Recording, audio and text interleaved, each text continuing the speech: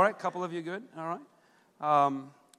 Well, how was Easter Sunday for everybody? How was Easter Sunday for everybody actually came to church? If you were at church, raise your hand for any one of our services. Okay, a couple of you. A lot of you not. A lot of you not. Okay, well, we'll talk after service. A little conversation about that.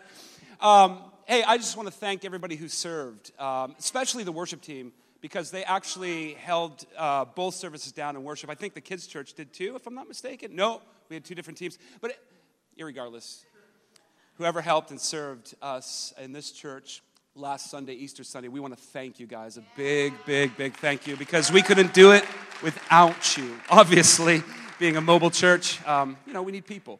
So a little plug, if you're interested in serving, you can stop by the info center after church and plug into any place you want to. I started to think a little bit of what to preach after Sunday, Easter Sunday. I mean, Easter Sunday is kind of a big deal, It's kind of like the Super Bowl of Sundays. And, I thought like preparing for that Sunday was going to be hard. Well, I had, I think, a much harder time preparing for this Sunday than I did Easter Sunday, if you could imagine that with me. But I started, actually, Sunday night to think about it, because actually Bethany, probably shouldn't say this, because for all the Bethany fans, you're probably like, oh, she was supposed to preach today? Yes, she was supposed to preach today. And I imagine that might let some of you down. Actually, some people at the door is like, Bethany preaching today? I'm like, no, she's not good in church. No, I didn't do that, but that would have been funny if I did. I started to think, like, what do you possibly say after Easter Sunday? I don't know. I just had a hard time. Usually, the pressure for a pastor really mounts on Easter Sunday. But man, there was a lot of pressure going into this Sunday. And so Sunday night, after all the Easter festivities came to a close for the Temple household, I went home finally around 8:30 that night and grabbed my Bible and my phone. I can't say that I usually do that. That would be me coming across like super spiritual. Usually it's just my phone. But I needed to get my mind into what I was going to speak about this Sunday. So I brought my phone and my Bible with me with the hopes of thinking, like, maybe I'll crack it open a little bit. After you preach like two sermons, and you get home, you kind of don't, I'm just going to let you in on a little secret. You kind of don't want to like read the Bible, talk to people, think about God. I know you're the pastor, man. But seriously, after two services, I was spent, and I didn't have the bandwidth to be like, oh yeah, let's get into Scripture and just like let's think about what God wants to speak to the church this Sunday. But I did in faith, and I would say it's faith. I walked to my bedroom with my phone and my Bible, and I placed it on my nightstand next to my bed, and I left to go brush my teeth, came back, and I looked at my Bible and my phone for it had to be 10 minutes. It probably was 3, but it felt like 10. You ever had one of those moments? Good thing Bethany wasn't in the room, because she probably would have stared at me and like, what's your problem? Because I was just there at the head of my bed looking at the Bible and the phone. I was just like staring it down, okay? And I felt like the Holy Spirit spoke to me, what is it going to be? Me or the phone? I was like, whoa, that was like crazy, right? That's like unexpected. One of those, how many just have like those unexpected times where God just like interferes and kind of just says something to you and you're just like, whoa, really? Do you have to? I just preached 2 services. You did see that, right? But I felt like the Lord was challenging me. What is it going to be, this phone or me? And of course, I did what was spiritual, as any pastor would do. I picked up my Bible and immediately, my wife is grateful for that. But I picked up my Bible and I started thinking about distractions. And I was like, man, if you know me, you know that I talk often about how easily I'm distracted. In the next 2 minutes, I could be thinking about something totally different than this sermon and start fumbling over my words, tripping over my thoughts because my mind is in a different place. Maybe it's on lunch. I'm always thinking about food. You may notice that as a man thinketh, he embodies. But so I picked up the word, started thinking about distractions, and honestly came, I think, into contact of how easily distracted I am, especially in times where it just doesn't call for being distracted. Like, it calls for being focused. And I had one of those moments, and I think a layup could be for us this morning if I just talked about Jesus, Mary, and Martha, that time when they're sitting around and, serving Jesus, and Mary's slacking at Jesus' feet, looking at, it's probably just some kind of cheap excuse to not do anything. No, I'm just joking. I'm sure there was plenty that Mary was observing. But I didn't want to preach on that because I don't want to, give way to any slackers today at church. So I picked a different chapter and verse. If you could turn with me, I'm just kidding. If you know me, you know that I spit a lot, sweat a lot, and kid a lot. So just, it's kind of the way it is. So if you're planning on sticking around, Anyways, turn with me to 1 Corinthians chapter 7, 1. Well, actually, just turn to 1 Corinthians chapter 7. Now, don't be scared, because when you first look at it, if you're familiar with 1 Corinthians chapter 7 specifically, verses 1 through 40, Paul deals with various marriage issues within this chapter. There are many problems, right, in the Corinthian church at this time, and it's probably due to the fact that for a good time up until the point of where Paul starts to reach this people and starts to minister there, they've already been somewhat saturated in Roman culture, and so a lot of that culture is starting to infiltrate the church, and so Paul's dealing with a lot of issues here, and in chapter 7 he's dealing really broadly with various kinds and struggles and issues in marriages. And so I don't want you to get confused. You're like, what does marriage have to do with distraction? Well, if you're married, you know exactly what it has to do with being distracted. But if you're not, then you're probably thinking, where are you coming from? And so I hope to this morning, by the grace of God and the power of the Holy Spirit, be able to show us something, I think, beautiful in Scripture that will help us understand how God desires for us not to be distracted, but focused. And so if you would turn with me to chapter 7, again, the 14 chapters of 1 Corinthians deals with like a laundry list of issues, really. Anything from ministry and criticism, moral issues in the church, and the church's kind of authority and realm of handling those moral issues, the gospel obligation and a pluralistic culture. But in verse 35 of chapter 7, I think Paul says something worth noting, and I believe that Paul says something that could ultimately, if we have ears to hear, be something very significant for our church this morning. If you turn there, 1 Corinthians chapter 7, verse 35, it says this: I say this for your own benefit. Now, know this, what is it for? It's for our benefit, right? We're to benefit from this statement. So listen in, lock in, don't disengage, but focus. So he says, I say this for your own benefit, not to lay any restraint upon you, but to promote good order and secure your undivided devotion to the Lord. Now, in context, Paul is addressing men who are a bit concerned about moving forward in marriage. They're betrothed, they're engaged, and my wife helped me out this week that in Jewish culture, if you were betrothed or you were engaged, it was almost like you were married, meaning maybe your family already viewed you as being married, or friends of the couple viewed them as being married. Like they were like, once you were betrothed, it was like a sealed deal. But these men had not yet consummated in their marriage. And so their concern was really connected to a problem that was going on in Corinth at the time. There was a food shortage, if you could imagine. And the men were concerned that if they get married and they have children, how can they, if they can't feed themselves, feed their wives? Or better yet, their children if they had. And so Paul is speaking into this issue, and what he says at the end, I believe, builds a framework for us, single, married, whatever boat you're in this morning. But what Paul doesn't do is really address the issue. What he goes after is a bigger picture. And that bigger picture is found in verse 35. So again, there was a food shortage in Corinth at the time, which was driving some of the concern in these men who were betrothed. And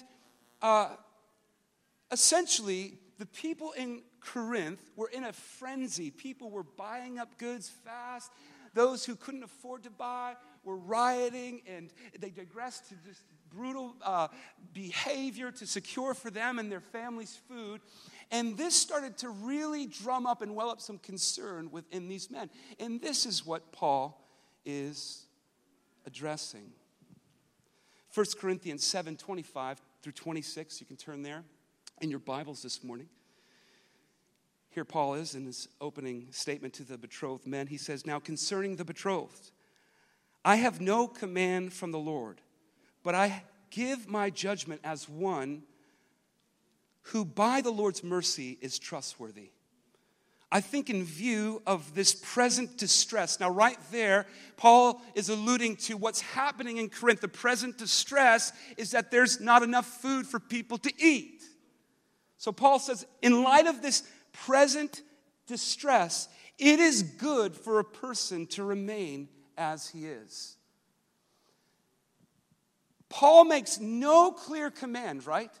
Here, I have no command from the Lord, is what Paul says. He has no clear command from the Lord regarding the matter. In other words, Paul has no words from Jesus' earthly ministry to instruct or command these people on this issue.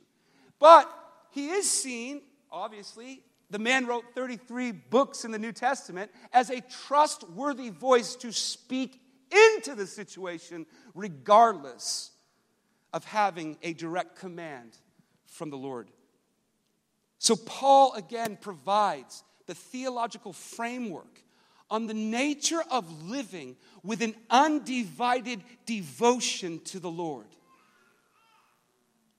Now, before we get into that framework, I'd like to underscore first or highlight 1 Corinthians 7:26, where Paul says, "I think that in view of this present distress," we just read that, it is good, for a person to remain as he is." So Paul is essentially saying, if you're married, don't seek to be free from your marriage. If you're single, it might be a good idea to remain single. If you're betrothed and you want to move forward in your marriage and sleep with your wife, then you're not sinning. It's okay. So essentially, Paul bypasses the main concern of these betrothed men and speaks right into the issue by giving them the bigger picture. And that is, if you're married, be married, but be married with an undivided devotion to the Lord. If you're single, hey, I just want to speak to all my single girls and boys in the house today. If you're single, do it well. Don't be loathing. Don't be, in despair. Don't let it ruin your joy and take from you your peace. Do it with class, but do it with an undivided heart, fully given to the Lord. Ultimately, that's what Paul's going after. He doesn't even address their concern. What his concern is, again, and you're going to hear this a lot, so forgive me if you're not privy to me repeating things over and over. Sometimes things need to be repeated, friends. Paul's focus is that these people could give their heart 100% to Jesus. So in Paul's mind, I think there exists a whole other issue here, and it has nothing to do with the question that these betrothed men have. And it really goes on within the text.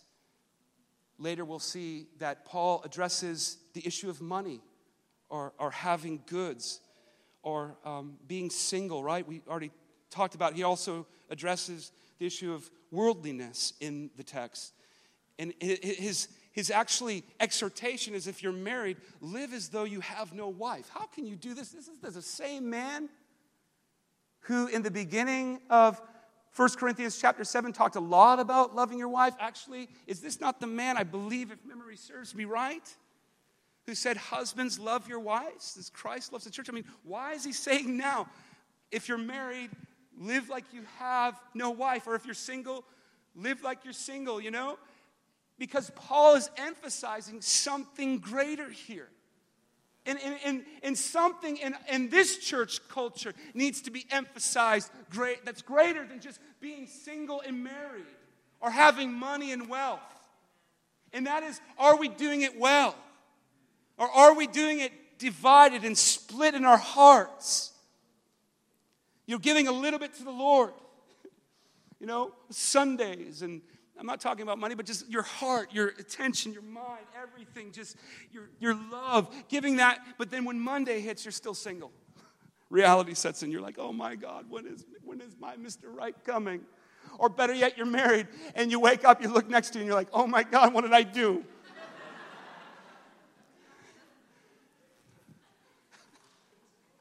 The issue is, can you be married and still devote yourself 100% to the Lord? Can you be single and still devote your heart undividedly to the Lord?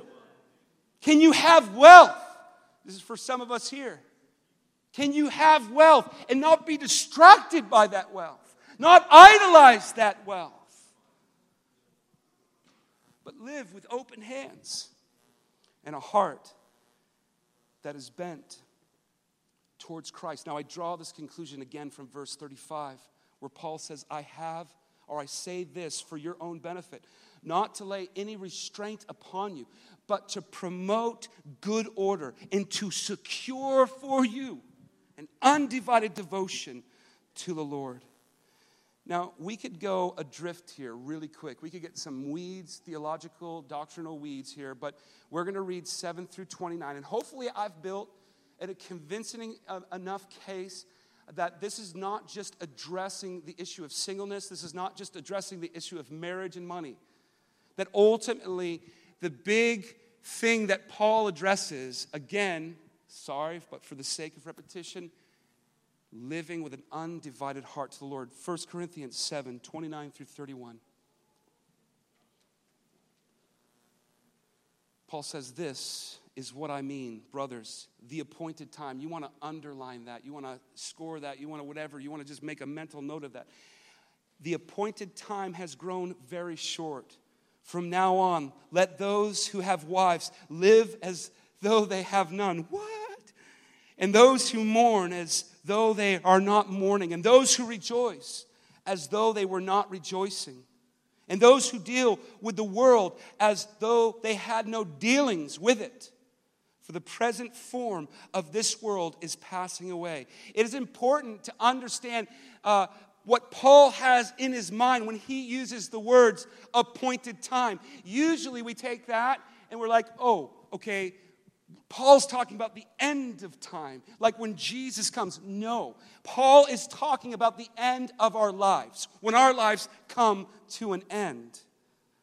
The appointed time is the time in which we are measured and numbered. Our days are measured and numbered. For example, look at Psalms 39, verse 4.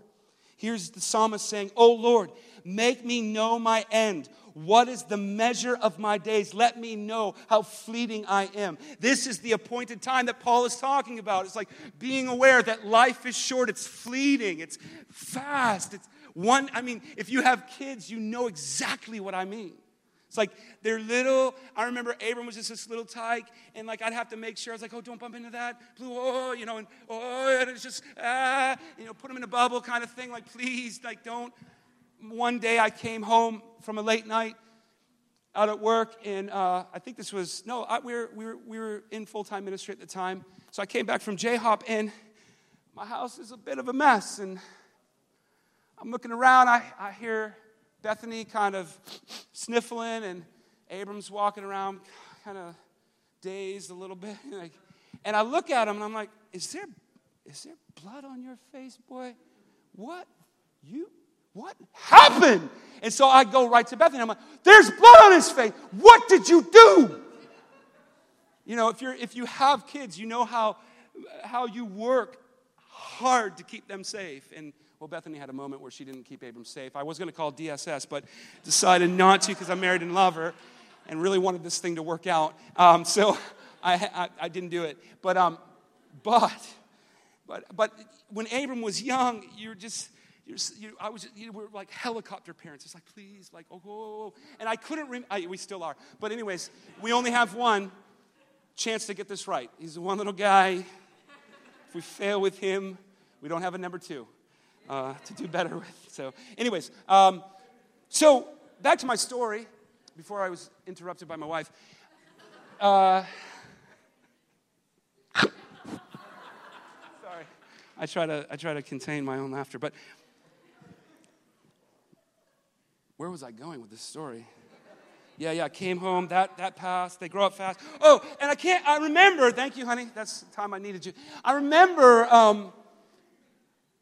saying to Bethany, and in my head, man, I cannot wait till this kid, like, can walk, and he's, like, got balance, and, like, he doesn't just run into things. Like, I'm like, I can't wait. And Bethany's like, well, you better watch your words. It's going to go by fast. I'm like, no, I can't stand, like, helicoptering. And like, And sure enough, Abram did grow up naturally. And and he learned how to walk and not run into things. And then I found myself saying, man, I wish he would just go back to that little young age where I could be a helicopter parent. But it goes by fast. Our days are fleeting. And this is Paul's point. And it's really tied to the narrative, a larger narrative, I should say, that in light of our days and that they are measured, Paul is pleading with the church to live undivided. It's like you only have a little bit of time, maybe.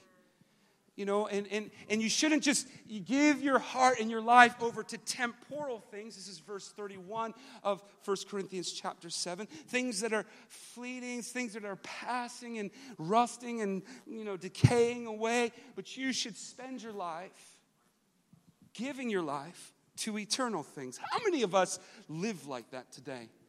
I'm a pastor, and like on a day-to-day basis, I have a hard time living for eternal things that have eternal rewards. And I get so caught up in the here and now that sometimes, other than Sundays, I'm like, Jesus, are you real? Like, I don't want to scare anybody here, but it's real. Sometimes we can go a long time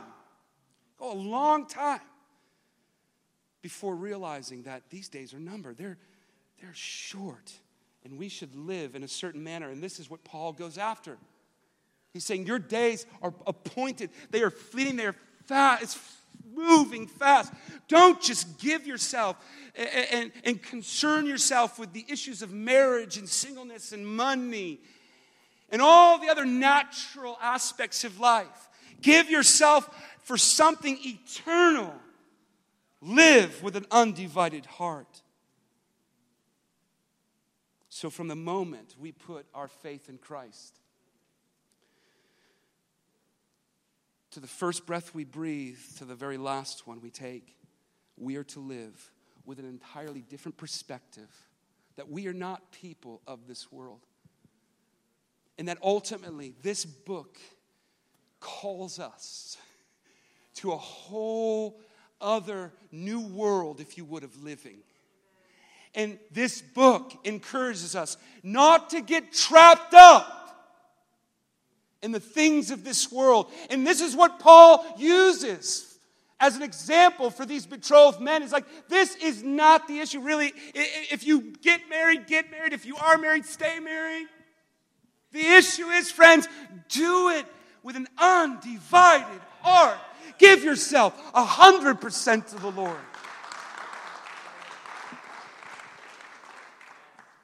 So as Christians, we shouldn't live consumed by the things of this world, as Paul lists them, things like marriage, grief, making money, etc.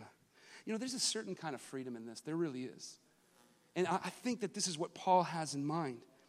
A freedom from things. Wasn't that the remarkable, thing about Acts, when the Spirit of God starts moving? It's like everybody starts detaching in this community from things. Possessions, just giving them over. Just like, how can I help? Oh, I'll sell this. I'll give that piece of land. Just boom, just nothing has a hold on them in the sense of earthly possessions. And Paul is just, I think, sounding and bringing that to attention here for these betrothed men.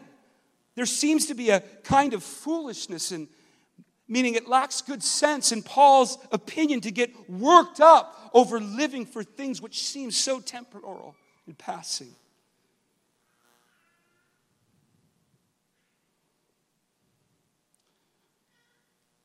Paul's desire for the Corinthian church is that they would be a people who would remain free from anxieties brought about by what we have or what we don't have. Anybody anxious this morning? No? You're blessed, my friend. Give me 5 minutes. I'd probably point out a couple places of anxiety in your heart. I'm anxious. Sometimes I don't know how I'm going to make ends meet. Sometimes I don't have peace within my heart of how much I make currently.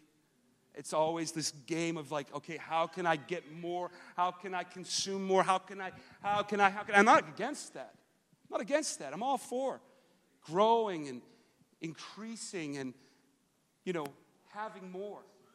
But if it starts to infringe, if it starts to meddle and play with what is most important, I'm done. But yet, the tension of that can sometimes get me anxious. It's like that, looking over at the Jones house. Man, that Tesla. I still got a 2005 Ford Ranger. What can I do? You know what I'm talking about. Comparison. We compare each other's lives. It's what really Instagram, Facebook is all about. You're scrolling through your feed. They got that new pool. Oh my God, what am I going to do? And sometimes that can cause us to be anxious. And Paul wants us to be free from those anxieties. He doesn't want us caught up with the delusion of excess and always having or not having anything. Isn't that amazing? He doesn't start with people who have much. He even goes after people who have nothing.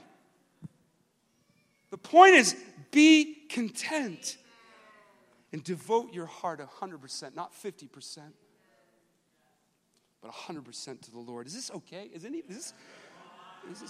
I know you guys are already there, right? You're like, I know, I get this. Paul wants us to be free from anxieties. Essentially, anxieties is at its worst when we obsess over things we have and strive after things we don't. You can hashtag that.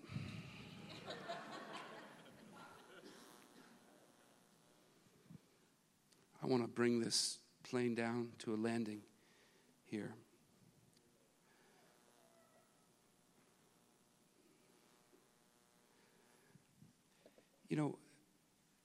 I started thinking about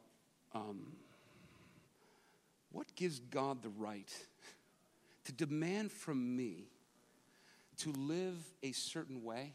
What gives him the right of taking from me my God-given right to have more? I'm like, I want that pool. I want that car. Who are you to stop me? But do you know this?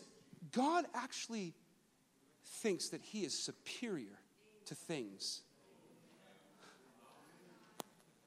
He actually has the audacity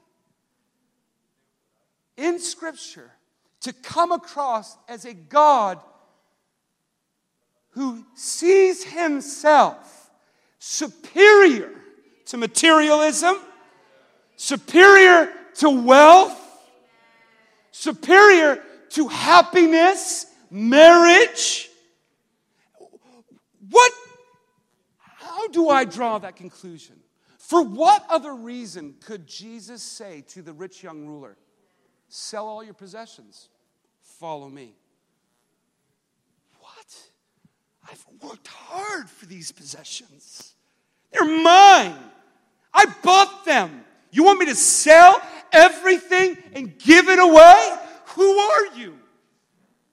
If I said that to any one of you today, you would deem me as a madman, and you should.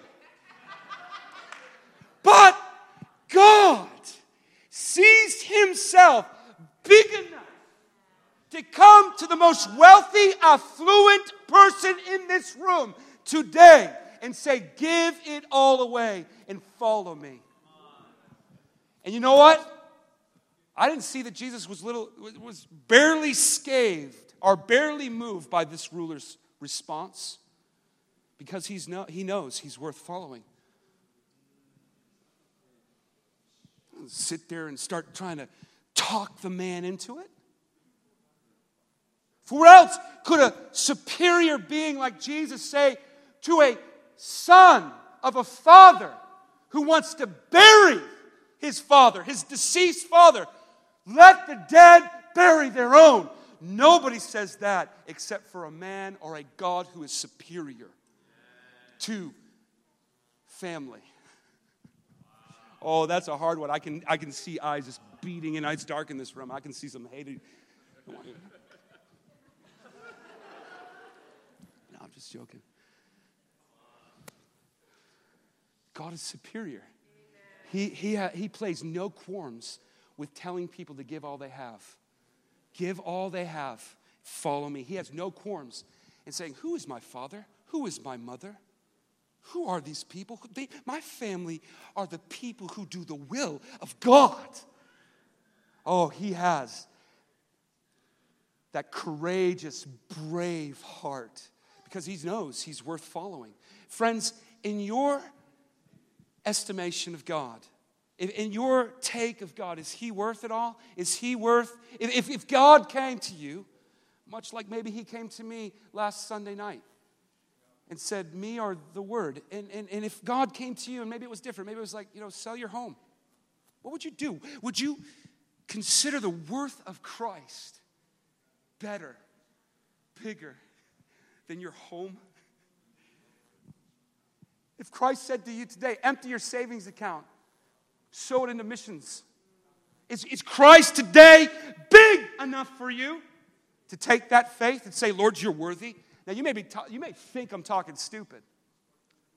You're talking crazy, but this is what I see in Scripture. I see Jesus, a God who is worthy of it all. Not just some, not just parts, not just 10%, 25%, 30%, 50%, 100% of everything.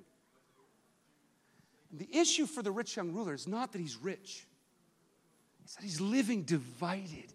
He's living with one foot in. I've done everything. I've loved my neighbor. This is what he said. I did this. I did this right to the letter, God. And Jesus says, there's one thing you're missing, though.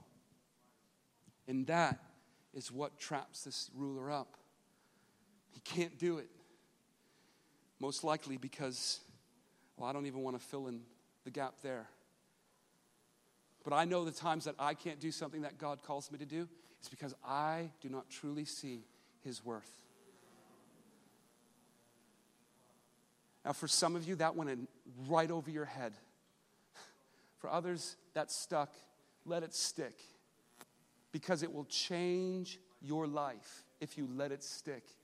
If you let it get into your heart, and everything that you try to hold onto, every distraction that you see worth more than this book or time with Jesus, ask yourself, Jesus, are you worthy to me?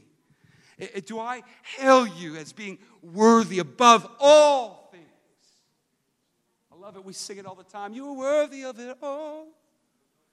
I don't know if we sing it with the conviction and the actual, you are worthy of it all.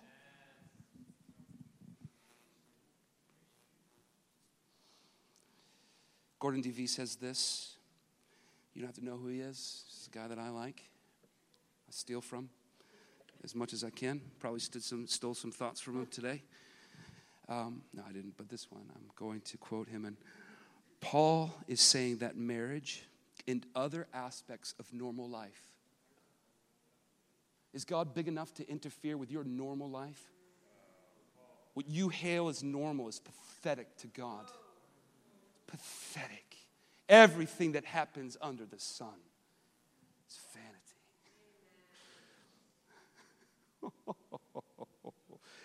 that will change the way you live for Jesus. Marriage and other aspects. Wow.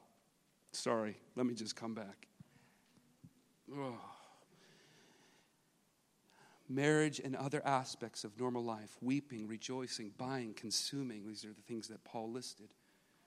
Must be viewed from the vantage point of the kingdom of God. The importance of which transcends all other commitments and ties.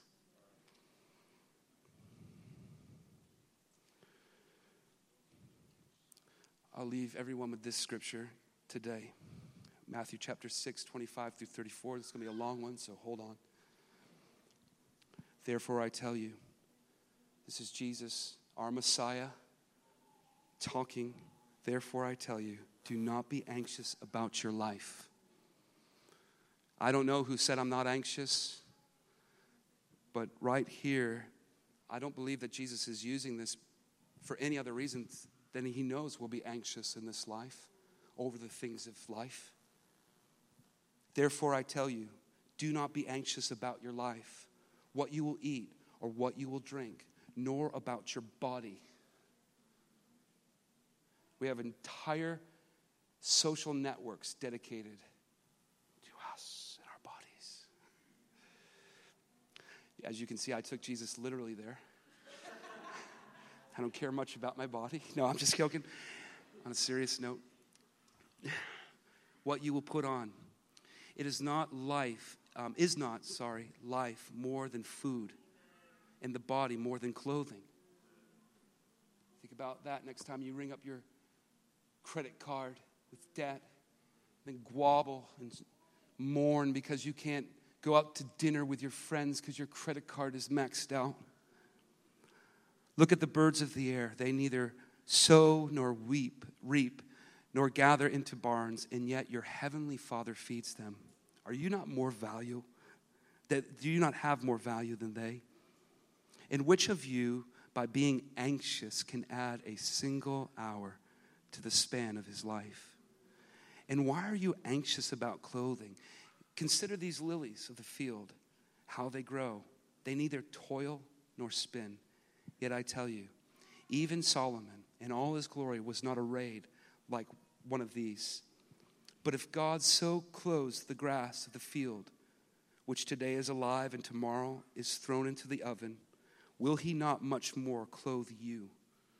O you of little faith. Therefore, another time he says, don't be anxious, saying, what shall I eat? Or what shall I drink? Or what shall we wear? For the Gentiles seek after these things, and your heavenly Father knows that you need them all. Isn't that awesome? It's not that he doesn't tell us to forego what we need. He says, I know what you need, and I'll meet those needs. As I meet the needs of the birds and the grass and all these things that Jesus is listing here. Friends, I would like to suggest to us this morning that we need to come free from the power and the spirit of this age. And often I think when we think about that, we may get a picture of Marilyn Manson. Such an extreme, right? Like the spirit of this age is like, how gross can it get, But yet, I think that sometimes the spirit of this age has nothing to do with what's obviously disgusting, but things that are so natural in our lives that we find ourselves in the West continually groveling over and trying to get the next best thing. And I think that God wants his bride free from the spirit of this age, the power of this world. And it starts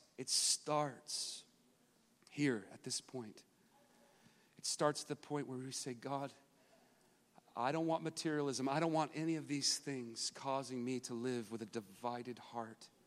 And so if I get there, God, if at any time wealth or possessions or family or marriage gets in the way, Lord, remove it. Remove it in the sense that I can live for you wholeheartedly in the midst of my marriage, or in the midst of my singleness, or in the midst of me having much or having little.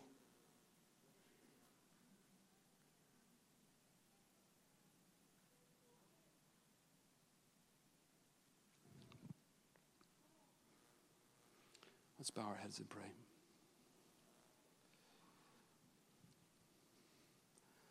Father, I have done my best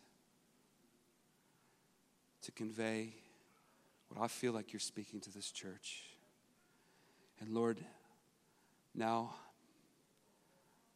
I relinquish control